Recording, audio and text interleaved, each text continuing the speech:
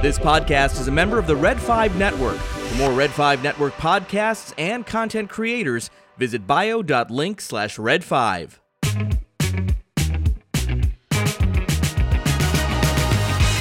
The encoded information on this disc is read by a laser beam. That means that the picture and sound quality must be far superior to videotape reproduction, and therefore it will play equally well time after time.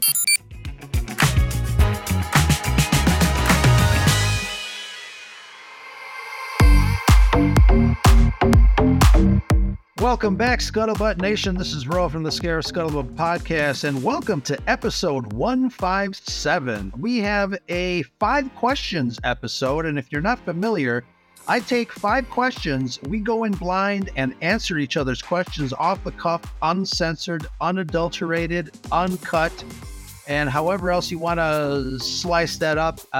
We bring in a friend or two, and we ask each other 5 questions, hence the name. Clever, huh? And with me tonight, I've got Tim from the FSF Popcast. Tim, how's it going, man? Really good, Ro. Thanks for having me on, bud. I'm excited to do this. Oh, yeah, no problem, no problem. These shows are always fun.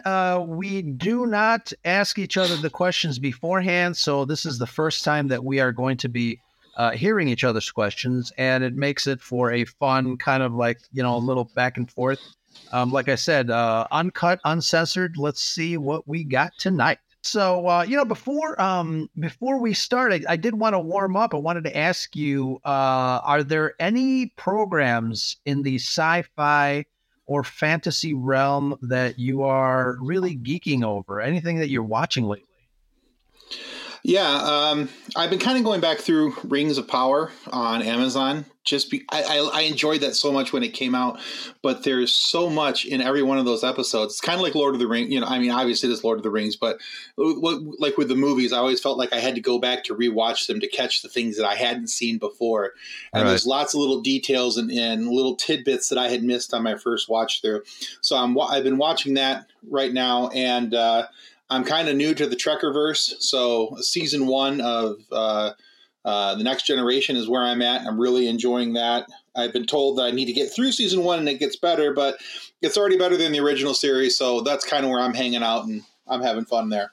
Wow, that's interesting. Shanti also, I think last year has, brought herself into the Trek world. She started to listen to some Star Trek podcasts. Same. And really started to dive in. So that is interesting. I always take it for granted because I grew up watching the original Star Trek, as they call it, the TOS. Yep. The original series. And I always take it for granted that anyone that likes Star Wars or science fiction in general has always liked Star Trek as well. I'm an equal opportunity nerd, and I guess I take that for granted. But it's interesting to me to know some fellow geeks that are, just only now taking their dip in the pool, so to speak. So it's interesting. Yeah, I avoided it like the plague for years, to be honest with you. Because growing up, Star Wars to me was all about the pew-pews and the laser swords and all these other things. And Star Trek was more cerebral, didn't have the explosions, didn't have the fighting. And I mean, there's space battles and things like that in Star Trek, but it was not as much fun to me. And as I've gotten older, Star Trek actually makes a lot of sense. And I enjoy it now because there are episodes when I turn off an episode of Star Trek where it makes me think, and I'll sit there and I'll have to think about what I just watched and how that affects my thought pattern about certain topics and certain things. And I think that's what a good sci-fi should do. Absolutely. I'm holding up a Star Trek communicator pin. Live long Beautiful. And prosper, my friend. Excellent. There is no evidence of natural disaster, yet there are vast numbers of unburied corpses in all cities.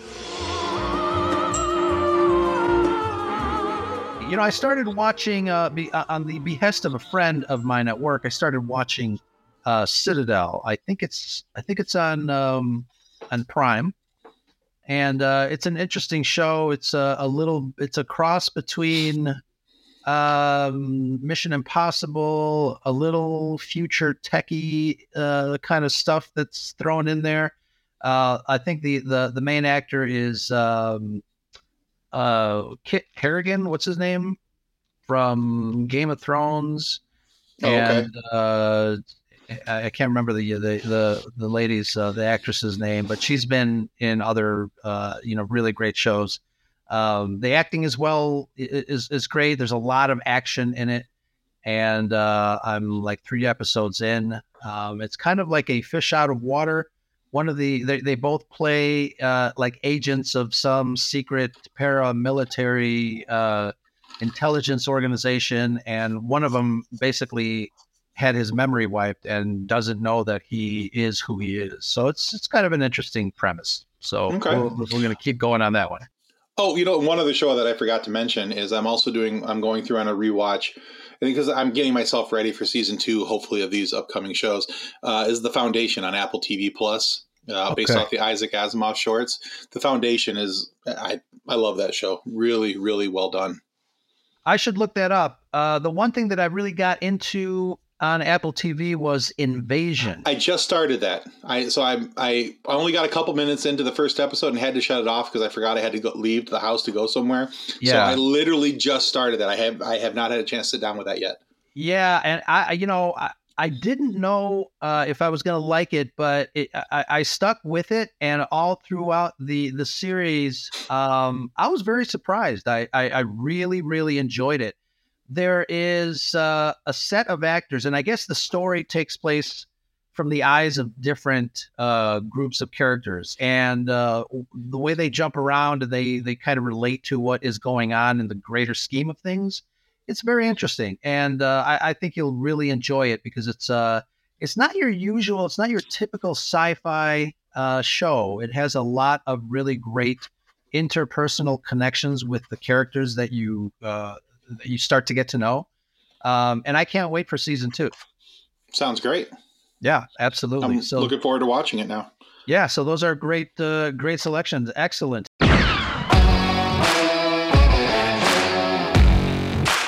Hey friends, just a quick reminder, if you enjoy our content and don't want to commit to a Patreon tier, you can show your love in other ways. Oh, yeah. Of course, you can take advantage of our merchandise store at TeePublic, where we've got cool designs from all across the Red 5 network. Look for sale announcements and save up to 30 to 35% on all our merchandise. Oh, nice. And there's also a very convenient way to help support the channel. As you know, coffee is our friend. It keeps us going. You can show your appreciation by heading over to buymeacoffee.com/Scarif. Buymeacoffee.com/Scarif. Any amount starting at $5, a one-time treat for us to help with all the stuff it takes to maintain the quality you deserve. And remember, it's always sunny on Scarif, and that's the Scuttlebutt. And pass the cream, please.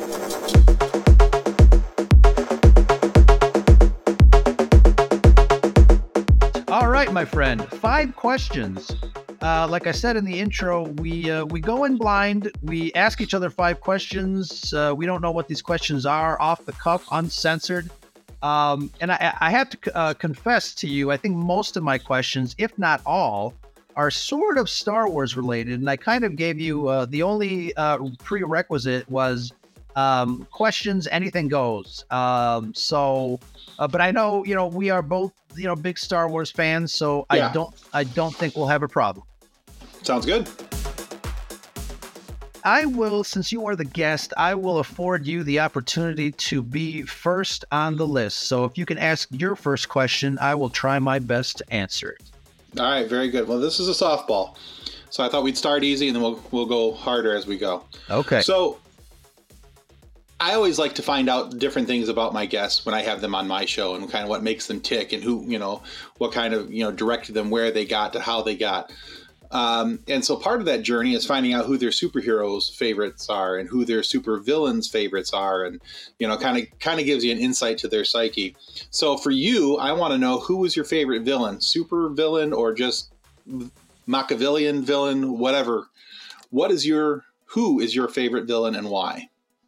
God, you talk about softball question, and I think anybody that knows me or has seen the Scarif Live, especially on weekends, when my light is off behind me and the shadow starts to loom over my shoulder, my favorite villain, my favorite character in general in all of science fiction or anything fantasy related, would have to be Darth Vader. And I think, a lot of people have the question, is Darth Vader and Anakin Skywalker the same character? And I want to say no.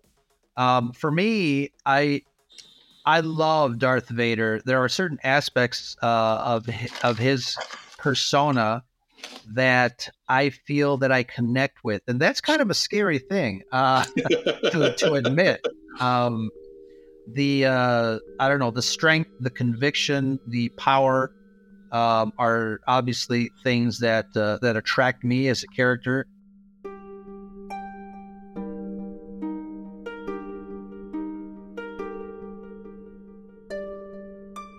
Yeah, I find those qualities exhilarating in Darth Vader as a character, and obviously besides the fact that he just looks kick-ass, he looks cool. The cape, the inner cloak, the lights, the shape. I was just talking to Heidi from Costume Co, and we were talking about iconic shapes. We mentioned Batman's suit.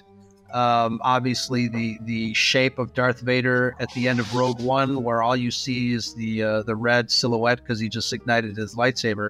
I mean, what more cool image can you think of in anything? So for me, it would be Darth Vader.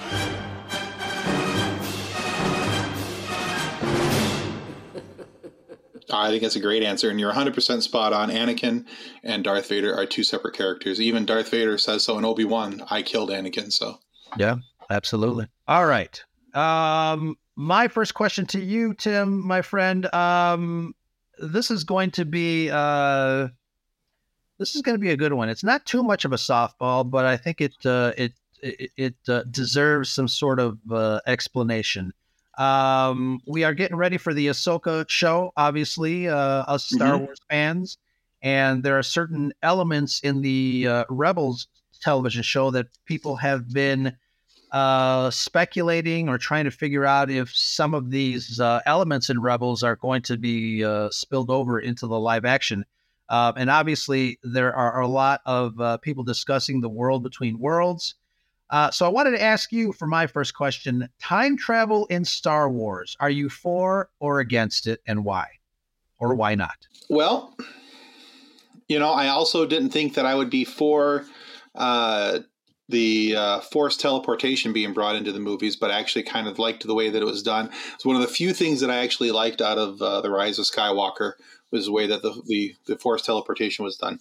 So I don't really have a problem with time travel in Star Wars, especially when you do it in the way that the Worlds Between Worlds does it in Star Wars Rebels. I think that the animated series handled that beautifully, and the way that if it's done according to that, I have no problem with it. I think if it's like a Marty McFly type situation, we have other problems in the Star Wars world.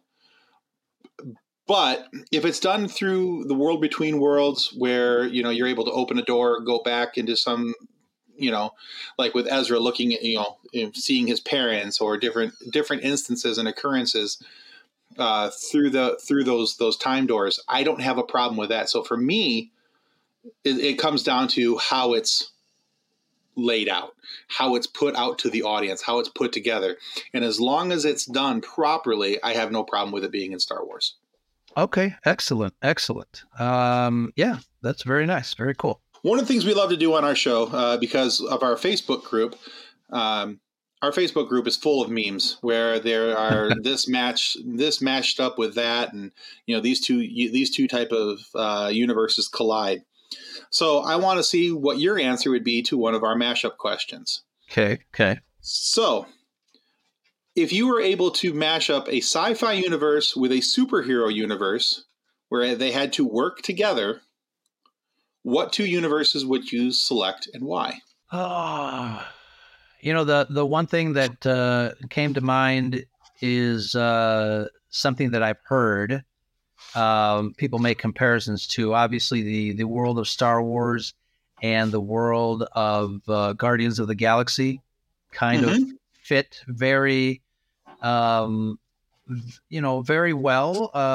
There's a lot of elements in both that I can see those two worlds kind of crossing over. I'm not a big mashup kind of guy.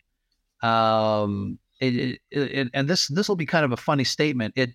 Years ago, even before the Disney purchase, it used to bother me that I would see Mickey Mouse dressed up as his Jedi. I couldn't deal with the mashups like that. You know what I mean? Yeah. I mean, I think I might have to go with that easy one. Star Wars and Guardians of the Galaxy. Obviously there's a lot of, there's a lot of spaceships and pew-pews in both universes. And, I really do think that, those two, universes, could collide in a way that makes sense. There's space travel, there's, creatures, a lot of things that are similar to each other in those universes. So those are the two that I would pick. It's funny that you picked those two, because now every question I've asked of you or will ask you tonight, on my sheet of paper, I have my answers written right at the end of the question. My answer was Star Wars with either Avengers or Guardians of the Galaxy. Okay, perfect. So we're on the same thought pattern with that one, and for the same reasons that you just gave. Excellent. Yeah. Like I said, I mean, it just makes sense. Yeah. Easy enough. All right. So my second question to you, Tim, we enjoyed the end of season 2 of The Mandalorian, where we saw the appearance of one Jedi Knight, Luke Skywalker, burst onto the scene at the end of season 2 of The Mandalorian. People were losing their minds. I think, we were during the tail end of that season. I think we were kind of getting hints. Obviously, Din Djarin was charged of bringing a Grogu back to a Jedi, back to his own kind. We didn't know who it was going to be. I think later on, as the story progressed, I personally had a kind of a thought that there is absolutely no way that they're going to bring Luke Skywalker into the mix.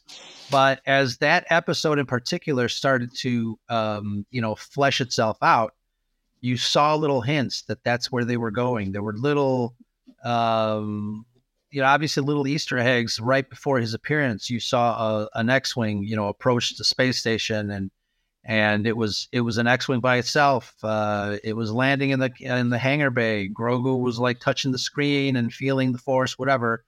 Up until that point, I was like, do they actually have the cojones to bring Luke Skywalker into the mix? And obviously with issues that The Last Jedi had with fans, making it seem like, the authors of the film perhaps did not understand Luke Skywalker, or at least understand us, the fans, wanting to see Luke in a certain light. My question, now that it's long-winded here, my question to you was Luke Skywalker at the end of season 2 of Mandalorian, do you feel that was the right move? Yes. So bringing him back in that way was the right way to do it, because especially with the time frame in which we're looking at, this would be the time frame right before he's setting up his Jedi school, which we get to see in the Book of Boba Fett, or as I like to call it, Mandalorian season 2.5. And so seeing kind of all that get put together, it really would have made sense that he was out looking for those who were Force sensitive and those who he could bring to his school to teach and to train. And so having Grogu reach out to the Force, through the Force rather, and Luke Skywalker answering it absolutely makes sense.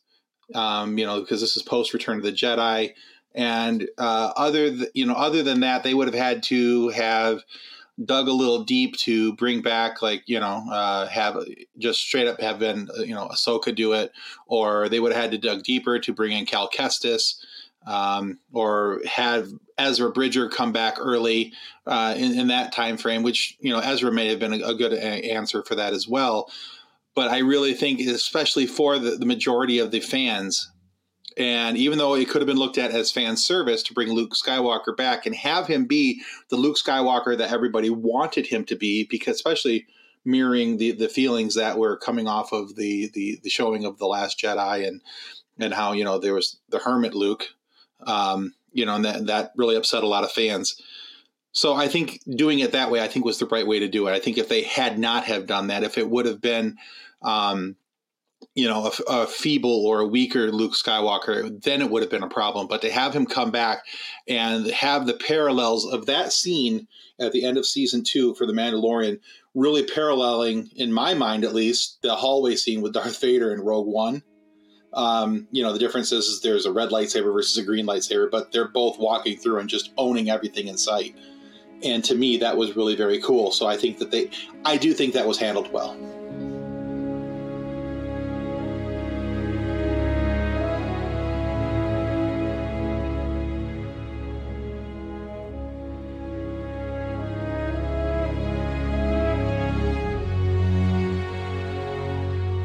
Like father, like son, as they say, right? Absolutely. Yeah, it's absolutely. And I think some of those shots were marvelously done. You had, you didn't see Luke Skywalker up until the end. You have some really great shots of the lightsaber, dragging across the floor. Someone, a dark cloaked, hooded figure.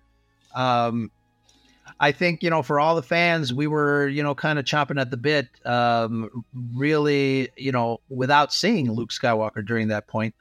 We were really just kind of hoping that was going to be the surprise at the end there. And it was. I can't believe they kept that secret. I know Dave Filoni and Jon Favreau talked a little bit about that in some of the behind the scenes stuff. They even had Plo Koon positioned in some behind the scenes artwork to kind of throw off anybody that might be wanting to spill the beans. So even the director at the last second thought it was Plo Koon. So I definitely agree. I'm glad I asked myself that question. Do they have the cojones to bring Luke Skywalker in? And I'm certainly glad that they did, because it was a really great sequence. Absolutely agree. Absolutely. All right. Question number 3. What do you got for me? All right. So one of the things that seems to happen in a lot of movies is that we get used to a character. We like a character. They kill off a character. And it always seems like, for me at least, they kill off somebody before we really even get to know them, or we're just starting to like them. I use the example of Darth Maul, Phantom Menace. That almost ruined the movie for me, was the death of Darth Maul, because I was so looking forward to seeing this guy, because he had been so hyped up leading into that movie. But looking back on it, what character, hero or villain, in your mind, needs to be brought back, have a resurrection of sorts, and be brought back and be given a better storyline? Oh, wow. What character? Let's see. Repeat that question again. All right. So what character, either hero or villain, needs to be brought back, given a resurrection of sorts, and be given a better storyline, a better fate than maybe what they had the first time around? Wow. It's funny. It's something that comes to mind right away. If you remember one of the Superman movies with I guess the only one with Brandon Routh in it. Yeah. What was that one called? Return of Superman. Return of Superman. I think I liked him as Superman, and I liked the movie. The only thing that I did not like was Kevin Spacey as Lex Luthor. And agreed. Obviously, the other actor that played Lex was Gene Hackman, and that's kind of like replacing Harrison Ford as Han Solo. It just cannot be done, and probably should not be done. But that's another podcast. But it's to me, I think, for me again, that movie was not. It's not as bad as people think it is. I don't think I really enjoyed his performance as Superman. I think Lex Luthor in that movie probably should have been cast as somebody else, or his story should have been, I don't know, a little bit better fleshed out. That was, for me, that was like the weakest link. And not that he died at the end. Now I can't remember if he did or not. But I think if they would have redone that in a little better fashion, I don't know, it would have been a little better. Like I said, I enjoyed the movie. I enjoyed him as Superman, but Kevin Spacey was the weakest link for me. So bring back Lex in that movie and, do something a little better. I would agree with that. I really thought Brandon Routh did a really good job. I thought he, from just a physical appearance, was the one that was most closely liked. It was going to be the closest to Christopher Reeve. Yeah. And it was a believable counterpart, the follow-up. My biggest problem was I never thought that Lex Luthor should have been the villain of that movie. Yeah. I thought that they should have brought somebody else in. They should have done, Superman's got a ton of different villains. It doesn't always have to be Lex Luthor, rather. Just like with Batman, it doesn't always have to be the Joker. There's somebody else that he can fight. There's somebody else you can center the story around. So, and the fact that it was Kevin Spacey didn't help either, but absolutely. And I think that this was before his fall, basically. But I wasn't even a big fan of his back then. So yeah, sure. Yeah. Absolutely. Yeah. Interesting. Good choice. Hey, this is Sam Whitwer. Hey, this is Will Wheaton. I'm Armin Shimmerman. Hey, all you cool cats and kittens. It's Carol Baskin. Hi, this is Darren McCarty. Hi, this is Mark Pellegrino. And welcome to the FSF Popcast, your home for the all-nerdy, no-dirty interviews with people in our sci-fi and pop culture world. You can find us on your favorite audio podcast providers, Real Wise Radio, and of course, our YouTube channel.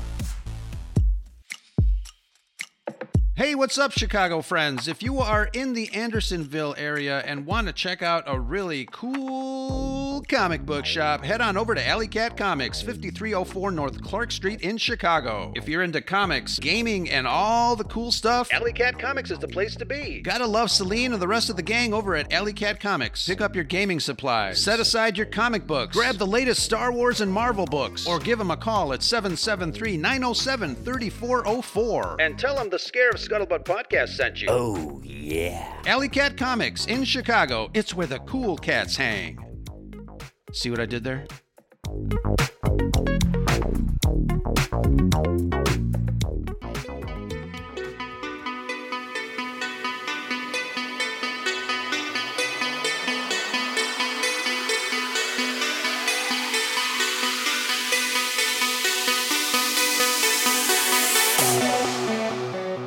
Question number 3 for you. I just posted this a couple of hours ago. I think I was talking about, what was I talking about? I was talking about Andor, and one of our Red 5 compatriots said that Andor was a show that was very well made, very well acted, but it just didn't feel like Star Wars to him. So I posted a separate question. I posted, what do you need for it to be a Star Wars? And I'll ask you that question. What do you need from something to make it feel like it's a Star Wars? So I'm gonna piggyback off of his response, just because I think that they probably said it didn't feel like Star Wars because there wasn't lightsabers, there wasn't any Force use, anything along those lines.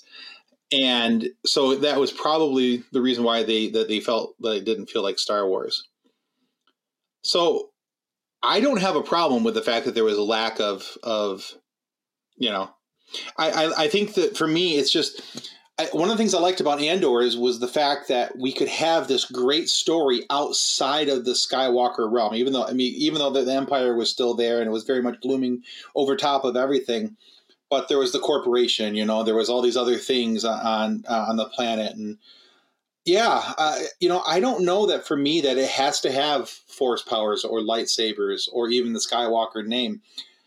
I think the fact that for me, just to be Star Wars, it just has to be a properly told story and to be engaging. And, because every time I've sat down, when I sit down to a Star Wars movie, I'm looking for something that's going to hold my attention, something that's going to visually excite me, something that's going to mentally stimulate me, And so there's been a few hits and misses over the last 10, 15 years since we've started the sequel trilogy era. But I don't know that I have a solid answer for you other than the fact that I just need it to be well written. So from when I look at Andor, I see a very well written story.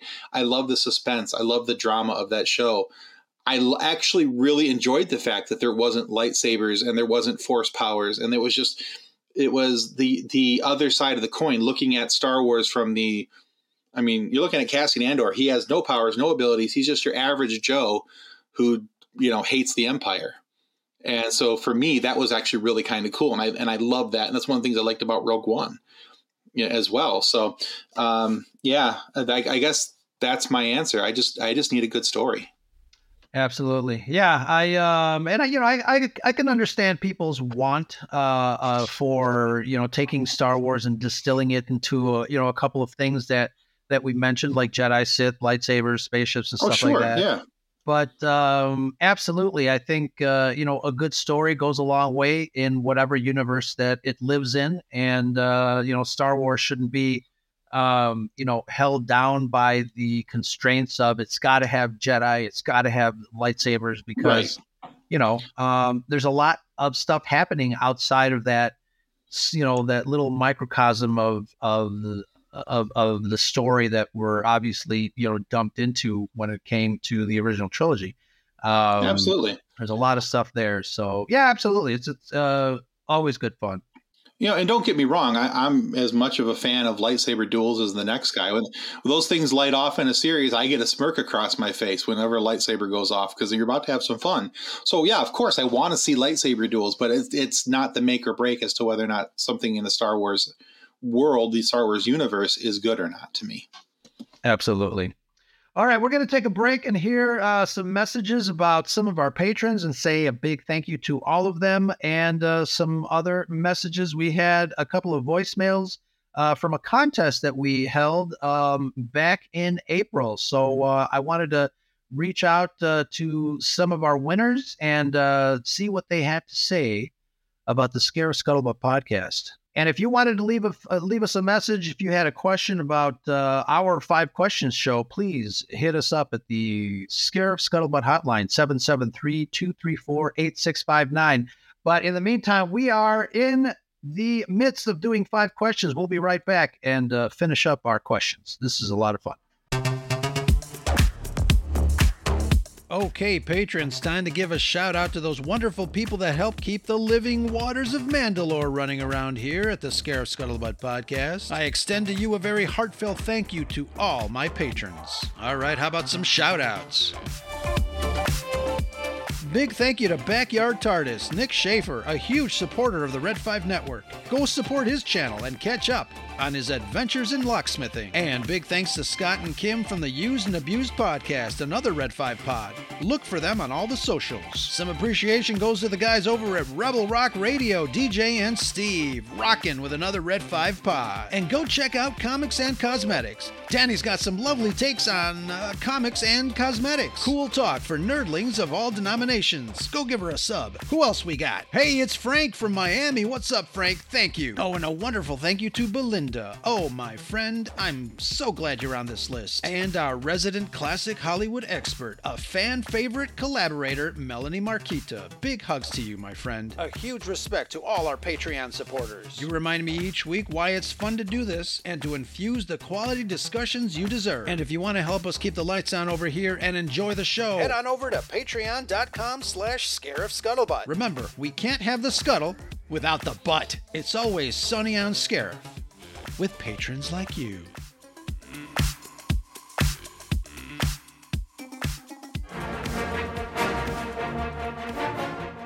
We have an incoming transmission from the Scarif Scuttlebutt hotline, Commander, and we can't withstand a voicemail of this magnitude.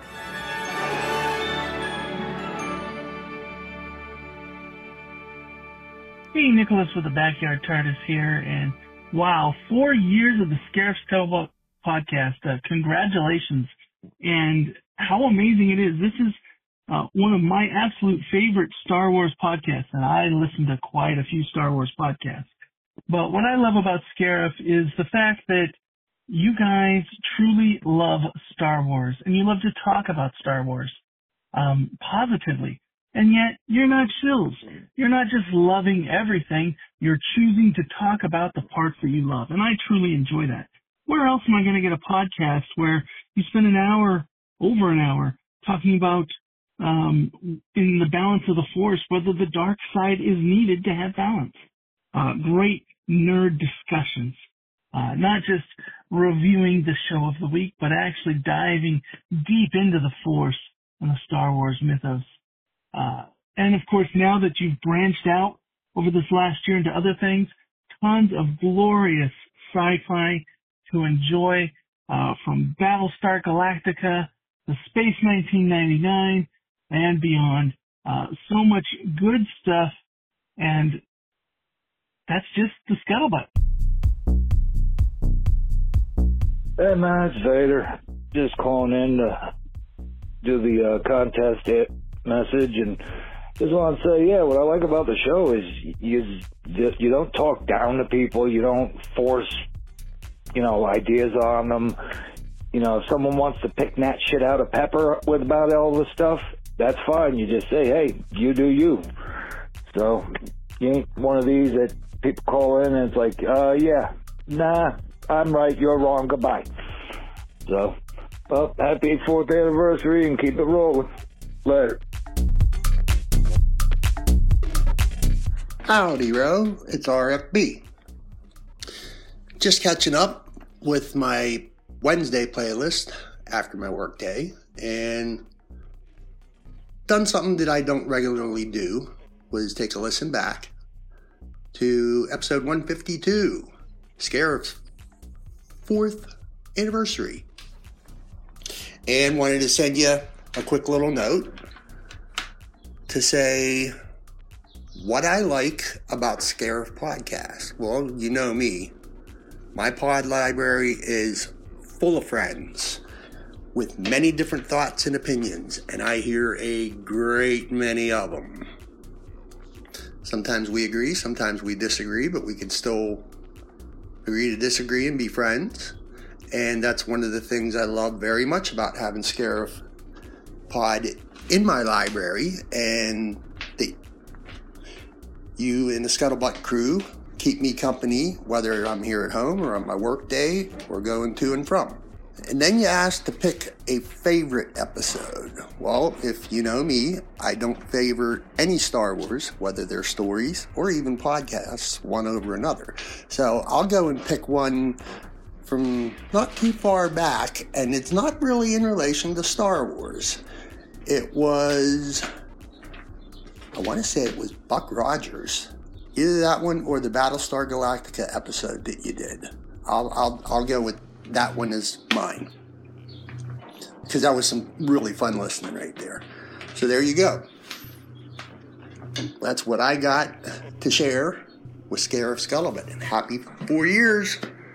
Let's do 4 more, because I got room in my library for all of it. So till then, may the Force be with you, friends.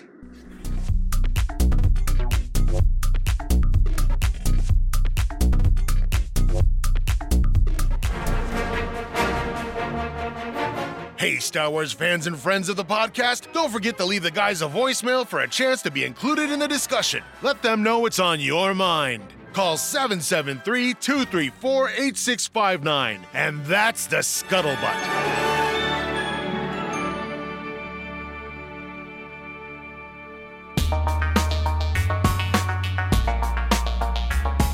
All right, folks, we are back. We are talking with Tim of the FSF Popcast. I always want to say podcast, but I obviously a play on words there. We're all good with that. But Tim, how you doing today?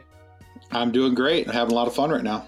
Absolutely. We are in the middle of a 5 questions episode. And like I said, we go in blind. We ask each other 5 questions off the cuff. Uncensored, unadulterated fun. So we just finished asking ourselves each other 3 questions. I think it's your turn to ask question number 4 to me. It is, yeah. Excellent. Can't wait. Let's do it. All right. I know that you, Ro, are not a fan of The Last Jedi. How did you know that? That's the internet's best kept secret. Yeah, I may have watched an episode or 2 of your live show, and just long enough to catch those things. So, I'm a big fan of trying to find the silver lining in anything. Wait, hold on a second. I got to pour a bourbon. You might want to pour 2. So, make it a double, bud. All right. So other than the role of the final credits, what's one thing that you enjoyed about The Last Jedi? What's the silver lining to that movie? I always say it is Mark Hamill's performance as Luke Skywalker. Master Skywalker, we need you to bring the Jedi back because Kylo Ren is strong with the dark side of the Force. Without the Jedi, we won't stand a chance against him. What do you know about the Force? It's a power that Jedi have that lets them control people and make things float. Impressive. Every word in that sentence was wrong.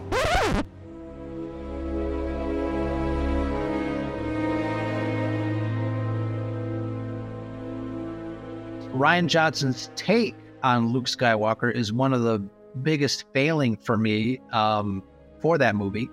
But the performance of Mark Hamill was amazing. It almost convinced me that he believed what he was saying. Mark Hamill obviously is a very talented actor. We all know him obviously as Mark Hamill, but he does a lot of voice acting. You sit him down in an interview and he gets pretty crazy and loose. But again, just a great talent. As fans, we are lucky to have him in our fandom. But yeah, his acting and his portrayal of Luke Skywalker in The Last Jedi for me would be the silver lining. Fair answer. I can't disagree with that. I think that even though he voiced his own, unhappiness with some of the things with the script and how the character was handled, he still did a beautiful job doing the acting. So for me, one of the great things about the Last Jedi was his almost fight scene with Kylo Ren. So I thought that was done really well, as a force projection. So sure. Excellent. Yeah. Thank you very much for that Last Jedi question. You're welcome. I tried my best.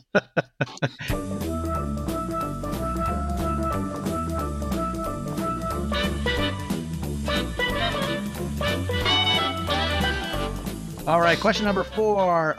Earlier in the episode, you talked about the hits or misses of Star Wars, especially the new stuff that we've gotten over the last couple of years.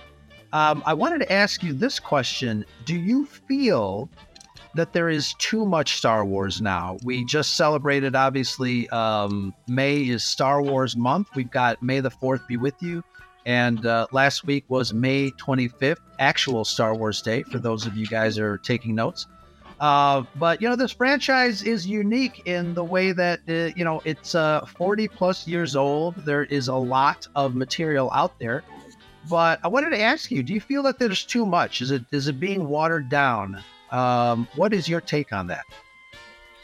I think I'm probably one of the few people who feel that you can't have enough Star Wars. Okay. And the reason for that is that there is so much story to tell outside of the Skywalker name and everything else. There's so much story to tell in between the episodes. There's characters that need to be explored. So, for instance, I've made no secret of it that Solo was not my favoriteest Star Wars movie. I like it, but I have a hard time with it because Han Solo is my favorite Star Wars character, and the person playing Han Solo is not Harrison Ford. So, with that being said, I had some trepidation going into the movie. But at the end of the movie, the way that movie ends, it set it up perfectly, and now I want to know more. I want to see a Solo 2. I want to see what happens with Kira. What happens with her and Darth Maul and the crime syndicate and all these different things. There's so much. That's what I'm kind of talking about. There's all these different characters and different things where we can watch things away from the Skywalker name. And have these really awesome stories and things. And that's what I liked about Rogue One. And that's what I like about Andor, is that we have these stories of people who are outside of the realm of the Skywalker name, outside of that barricade, doing the things in the Star Wars world. And I want to know more about them. And so yeah. I love that. That's what I like about The Mandalorian. Here's a story that got crafted and created out of thin air, because this was a character that didn't exist anywhere else, and they brought him in and they tied it into the Star Wars lore. And I think it's awesome how they've done that and how they brought this character to life and how they've done the same with Grogu and, and kind of retconned his history and through Order 66 and a few other things. So as far as I'm concerned, there's not enough Star Wars. I love the fact that almost, every year we're getting something new Star Wars. And I hope that's a trend that continues. But I'll go back to my answer to your previous question, as long as it's done right. As long as it's presented well, it's written well, it's crafted well, and we're not, half-assing it into some of the things. Sure. Because I really feel that's how. I hate to dump on on anything unless it's Tom Cruise. I'll dump on him. That's fine. Well, poor Tom Cruise. What did he do? He just sucks. He's so overrated. Anyway, that's another podcast. But I try to find the silver lining in most everything that I watch and most everything that I consume, even if it's something I don't really particularly enjoy. I had a really hard time with The Rise of Skywalker. There's a few things I do enjoy about it, but it's such a disjointed, missed opportunity movie where, even if you don't like The Last Jedi, that movie shouldn't have been ignored by J.J. Abrams. It should have been written properly to follow that as a setup instead of treating it like a standalone movie because now it's not really even the sequel trilogy isn't really a trilogy. It's two movies with a standalone, in my opinion. But yeah. I'd have to agree with you. I think I've always noticed that the sequel trilogy is almost like a pissing contest between two directors. Oh, absolutely it is. Yeah. Absolutely. Yeah, it's too bad because I know obviously, there are fans of the sequel trilogy out there that are probably listening to the show, and we have a different opinion about the sequel trilogy. But it is too bad that they didn't take their time to kind of craft a I'll get in hot water, but it's a shame that they didn't craft a better story threaded throughout three movies to kind Agreed. of keep some sort of consistency. I'll stop now because I don't want to crap on anybody else's party. I know, like I said, I know there's people that love and enjoy the sequels, but yeah. I understand what you're saying, and I agree with a lot of it, and I think that if, the thing is going back to my previous answer. So no matter what somebody's going to do in the Star Wars universe, it has to tie in, it has to match the lore, and it has to be well written. And that's where the sequel trilogy fails. Force Awakens, I thought, was a really good movie and had all the feels. It was great fan service. It tied into a lot of the things previous to that. Last Jedi, it fumbles and stumbles a little bit. It ends up being, in my opinion, a pretty decent movie, and it's got some stunning visuals in it. And then there's Rise of Skywalker, which makes you think that maybe somebody was just trying to rush this through and not paying attention. And like you said, there was a pissing match between the directors. Well, you didn't do this, so I'm going to do this, and I'm going to forget what you did. And my mommy said I was cuter, and Too funny. Just a side note, you are getting a couple of demerits because you mentioned The Last Jedi at least 4 times. So take note. Sweet. Last Jedi, Last Jedi, Last Jedi. What does that do for me? Awesome sauce. All right. # blocked. I was wondering what it was going to take. Now I know. All right.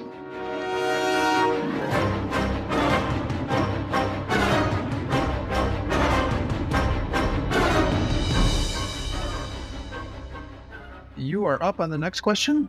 Yeah, question 5. All right. So, here's my next question about The Last Jedi. No, I'm kidding. All right. So I know that you grew up watching a lot of the original series in Star Trek, and I know that, so you have that as your background. And we've talked some about Star Trek because I've been on your show a couple times. You've been on mine a couple times, and we've had different conversations over the time, and even in direct messages over Twitter about different things in the Star Trek universe. So when it comes to captains, there always seems to be 2 that get brought up for point of conversation, and not to besmirch any other captain in the Star Trek universe. I know everybody's got their favorites, but it always seems to be that, in my opinion, that the only 2 that get compared and to one another are Kirk and Picard. Right. So are you Team Kirk or are you Team Picard, and why? So do I have to pick from those two, or can I give you a plan B? You can, how about both? If you have to pick between the two, which one, and what's your plan B? If I had to pick between Kirk and Picard, I'm always going to pick Kirk. Space, the final frontier. I think because he was the first captain, he kind of set the mold for a Federation captain. And here's the interesting thing for me, somebody who has watched all the Star Treks and is very familiar with all the captains, their command styles, et cetera, et cetera. Each captain is very different from the last captain. Kirk is very different than Picard. Picard is very different from Sisko. I mean, it's really cool the way they kind of they've written the differences in the characters of the captains. But I would have to go with Kirk for many reasons. He was the first captain that I knew. He's the captain of the original series. And I know people have a problem with his acting, the staccato thing that he does. Whatever could you be referring to? Are you telling me you're not the tiniest bit interested in meeting one of the most famous men in Starfleet history? But that's part of his DNA. That's part of his character, and I think I have accepted it throughout the years. Sure. Absolutely. But you know what? I think outside of those two captains, I would actually pick Catherine Janeway as one of my favorite captains from Star Trek Voyager. Okay. The 90s was a very interesting time for Star Trek. There were many Star Trek TV shows that came out, some of them back to back, some of them came out concurrently. We had Deep Space Nine, we had The Next Generation, we had Voyager, and then at the tail end of I think the 90s and 2000s, we had Star Trek Enterprise with Scott Bakula. And when it comes to Star Wars fans, the 90s was the dark times. There was nothing Star Wars around, but I think there's a saying, there's an old Klingon proverb that space abhors a vacuum or something like that. I forgot who said that, but it's interesting because Star Trek kind of filled that vacuum for us science fiction fans, especially on the small screen, because we had so much Star Trek to sink our teeth in. And like I said, I think Catherine Janeway really was one of my favorite captains on TV. All right, cool. I'm going to have to look up that quote. Space whores and vacuums. Okay, gotcha. No, Jim, I just can't understand this.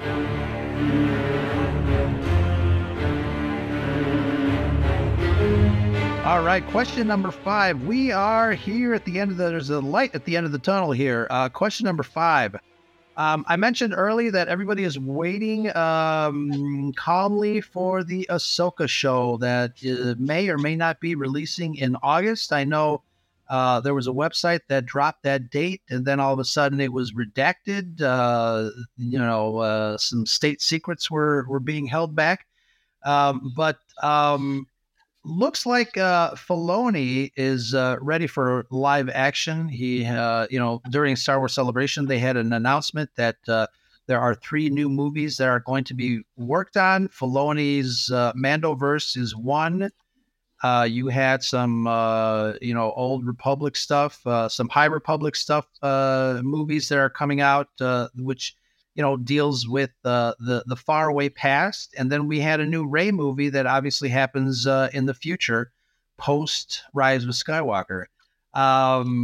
So getting back to the Filoni aspect of Ahsoka and then his movie, do you feel that Filoni is ready for live action? And are the fans ready for the Filoniverse as it pertains to a movie? Yes and yes. Okay. So I know that's the simplified answer. So the non-simplified answer is that I think that Filoni really shines in animated stuff, and I think that that's his niche. That's where he shines, because he's able to take these very intricate storylines and really explode them out to where we get to, see things in such intricate detail, and typically in ways and things that are not able to be done in live action. So I think we're ready as fans to see what he can do live action, because we've seen for so long what he can do with Clone Wars and Rebels and everything else that he's put his fingers to. So I'm kind of curious. I think that he's ready. I think that he's, I think if you're a good director, a good storyteller, I think it can translate from one side of the coin to the other. Excuse me. And I think that you may be better at one side than the other, but I think it can still translate. And I think that's where we're at with Filoni. I want to believe in my heart of hearts that he will be just as good at live action as he is with animated. Will he be? That's the hard part to know. And as far as fans, yeah, I think we're ready to see what he can do. And I think honestly, our level of readiness will be tied into how well Mando season 4 and Ahsoka lead us into the Mandoverse movie, because it's going, from everything, all the sources that I've seen and everything that I've read, it's all pointing to Thrawn being the big bad. And if he is set up to become in like a lamb, or limping in like a lamb, then it's not going to work. He has to come in like a roaring lion. He's got to be the beast. He's got to be the next big bad, the scary thing. And if he's not, then it's not going to work. And then that's going to be disservice to not only the fans, but to Filoni himself as well. So hopefully it's set up properly by Mando season 4 and by the Ahsoka show. Yeah, I think, I'm looking forward to it. I'm kind of like you, give me more Star Wars. If I like it, I will, shout it from the rooftops. If not, then, oh well. It's interesting. I think I'm going to ask you, this is a bonus question. A lot of people did not like the Mandalorian season 3 because it did seem kind of like an animated show, except for it was live action. A lot of the story plot points were a little loosey-goosey. It wasn't as tight as as it could have been. They blamed I think some fans blamed the writing, that it seemed like it was just too much like a half hour, if anything, an animated show. And I wanted to get your take on that. What did you think overall of season 3 of Mandalorian? Well, I actually, for the most part, I would give Mandalorian season 3 probably about a straight B, not a B plus, not a B minus. It was a good show. Was it overall great? No. It had really great spots. If I never see Jack Black in Star Wars again, I'll be just fine. If I never see Lizzo in Star Wars again, I'll be just fine. That whole episode was a wasted episode, except for like the last 10 minutes. They completely bombed Christopher Lloyd's, cameo. His appearance in that episode was just awful. And then Jack Black was being Jack Black all over the Jack Black of the episode. Is just, I either really enjoy Jack Black or I can't stand Jack Black. There is no middle ground with him, it seems. He always seems to be playing Jack Black. Yeah, it doesn't matter what. He's just Jack Black. And, in some things that's fine. And, not in Star Wars. I don't know. I just had a problem with that. Overall, I thought the storytelling was pretty good. There was a bit more filler this season than what I would have liked to have seen, especially because there were so many hints leading up to Thrawn.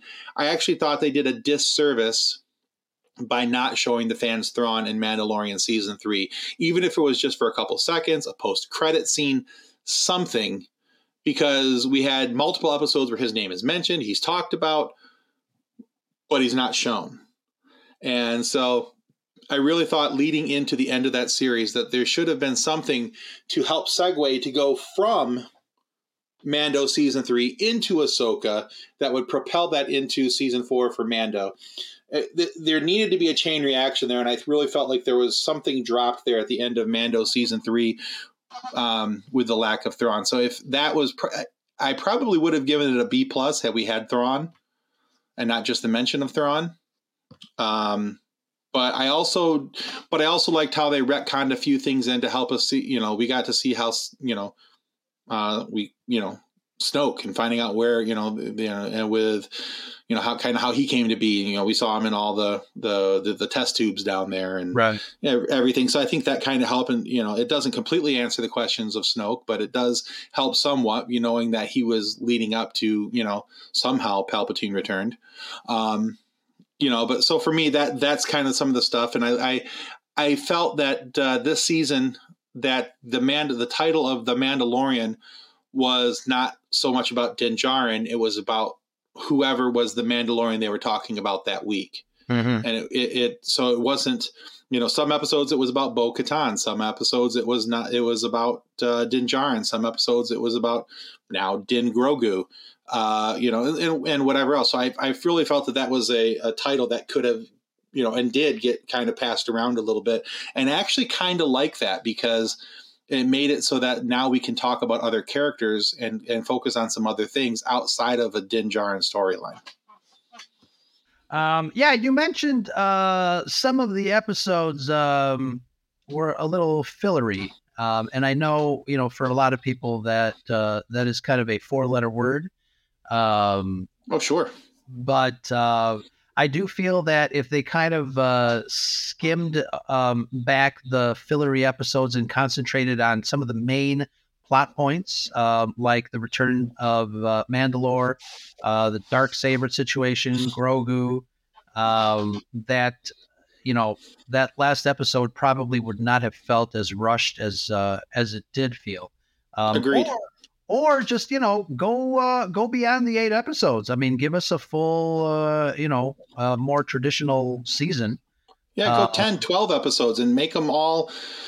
I know we don't have commercial breaks anymore, but, give us 40 minutes at least on an average episode, and really if like, okay, I'm going to go back to the Jack Black episode, but if you take out that whole first 35 minutes of a 40-minute episode, and instead of just having Jack Black be a distraction for 30, 35 minutes, you could have used that 30 to 35 minutes to explain how, they were setting up on Mandalore and nobody realized it, that the Empire was setting up. Yeah. All this stuff on Mandalore, and they were building ships and everything there, and, and building Mandalore armor and all this was going on. Mm-hmm. Never once is that addressed. Never once is that talked about through the series in season 3. So that's kind of a frustration to me that, it's kind of like Palpatine returning, it's just like somehow they arrived. Yeah. I think season 3 of Mandalorian had a ton of Chekhov's rifle, Chekhov's gun, that literary device that introduces a certain aspect of the story. And you expect as an audience member to kind of go back to it and have a resolution, which never happened. Agreed. But I still feel that Star Wars, when it comes to episodic television, they're still going through some growing pains. Throughout the series of the other shows, you had episodes that were, 35 minutes. You had some that were 47 minutes. And I think the consistency of the length of the episodes have really been all over the place. And I think they're still trying to, stretch out their legs and try different things. But hopefully they'll get a hang of it. And like I said, didn't want to poo-poo all over somebody else's enjoyment. But sure, that's our take. But absolutely. Tim, thank you so much. This was a lot of fun. Thank you. I always love doing these 5 questions because I never know what's going to happen. What questions you guys have for me.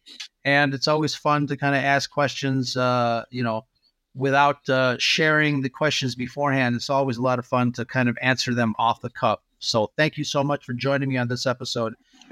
Tim, let's find out. Why don't you go tell our listeners where people can find you and what do you have coming up next? Hey, thanks. Check us out on our website, www.fsfpopcast.com. You can find us at Twitter and Instagram under the user handle FSF Popcast. And, of course, our Facebook group is the Funny Science Fiction Facebook group. That's what the FSF stands for, Funny Science Fiction. And, you can find us there. We have 211,000 members in our group, and we have a lot of fun. And, come check us out there. And, of course, we have a brand new Patreon page as well. So you can check us out. We got a ton of behind-the-scene contents with, some of our former guests and our current guests. And so the last couple of weeks we've had Vanessa Marshall from Star Wars Rebels. We had this past week was Ellen Dubin from Star Wars Resistance. She plays Captain Phasma on Star Wars Resistance. And she's also the voice of the Bene Gesserit from the Dune movies, which is kind of cool. Nice. So coming up, goodness sakes, what do we have coming up? That's a very good question. I have not looked at the schedule. I think our next interview coming up is a gentleman by the name of oh goodness sakes, my brain just went absolutely blank on me. 1 second here. I can fix this. I have the technology. Let's Google it. Actually, I am going to a Google.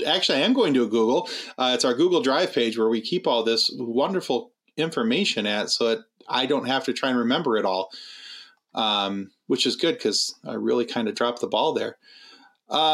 So the next one coming up is a gentleman by the name of Jamie Anderson. Jamie is the son of Jerry Anderson, who you may remember from Space 1999. Yes. The Thunderbirds, all that kind of stuff with the marionettes, and we talk about his father's legacy. We talk about all the things that he's doing to continue his father's legacy, reissuing some of those works, including Space 1999. We talk about the Thunderbirds and some of the other stuff that's going on. So our interview with Jamie Anderson should be the next one up, I believe. And it's a really cool episode with a really cool guy. Excellent. I did a Space 1999 episode with one of our patrons, Melanie Marquita, and we talked about why there is no reboot of Space 1999. Just let him know that we are still waiting. I think he actually knows that. That's been something that's been brought up quite a bit. I think that would be a well-received reboot, honestly. Excellent. Awesome stuff. Tim, thank you so much. Again, I want to thank our contest winners, 3 listeners that paid attention to episode 152. I had asked, to do a little something, and they left us some voicemails. Nick Schaefer from Backyard TARDIS, Vader Rapina, and Rural Farm Boy. Thank you guys for responding to our question and our contest. You guys are winners. I know I sent out some stuff to you guys. Hopefully you've got them by now. Our wonderful swag pack from the Scarif Scuttlebutt Podcast. Just a thank you to supporting us over the last 4 years. The Scarif Podcast turned 4 years old in April, so just wanted to thank them for and all our listeners and supporters, just to say thank you for supporting us. We are looking forward to the next 4 years, so absolutely. Until next time, this is Ro from the Scarif Scuttlebutt Podcast. Tim, thank you so much for joining me on 5 Questions. If you have any comments, please feel free to send us a voicemail at 773-234-8659. Until next time, that's the Scuttlebutt.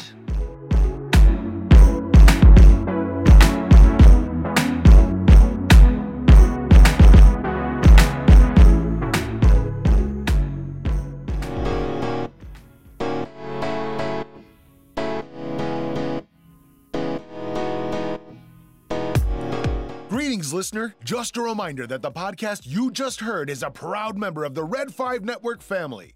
Red5network.com offers you a great variety of shows you'll be sure to love. So the next time you're itching for quality content, make sure you head over to Red5network.com. You'll find this podcast along with a whole lot more. All wings report in. It's the Red 5 Network.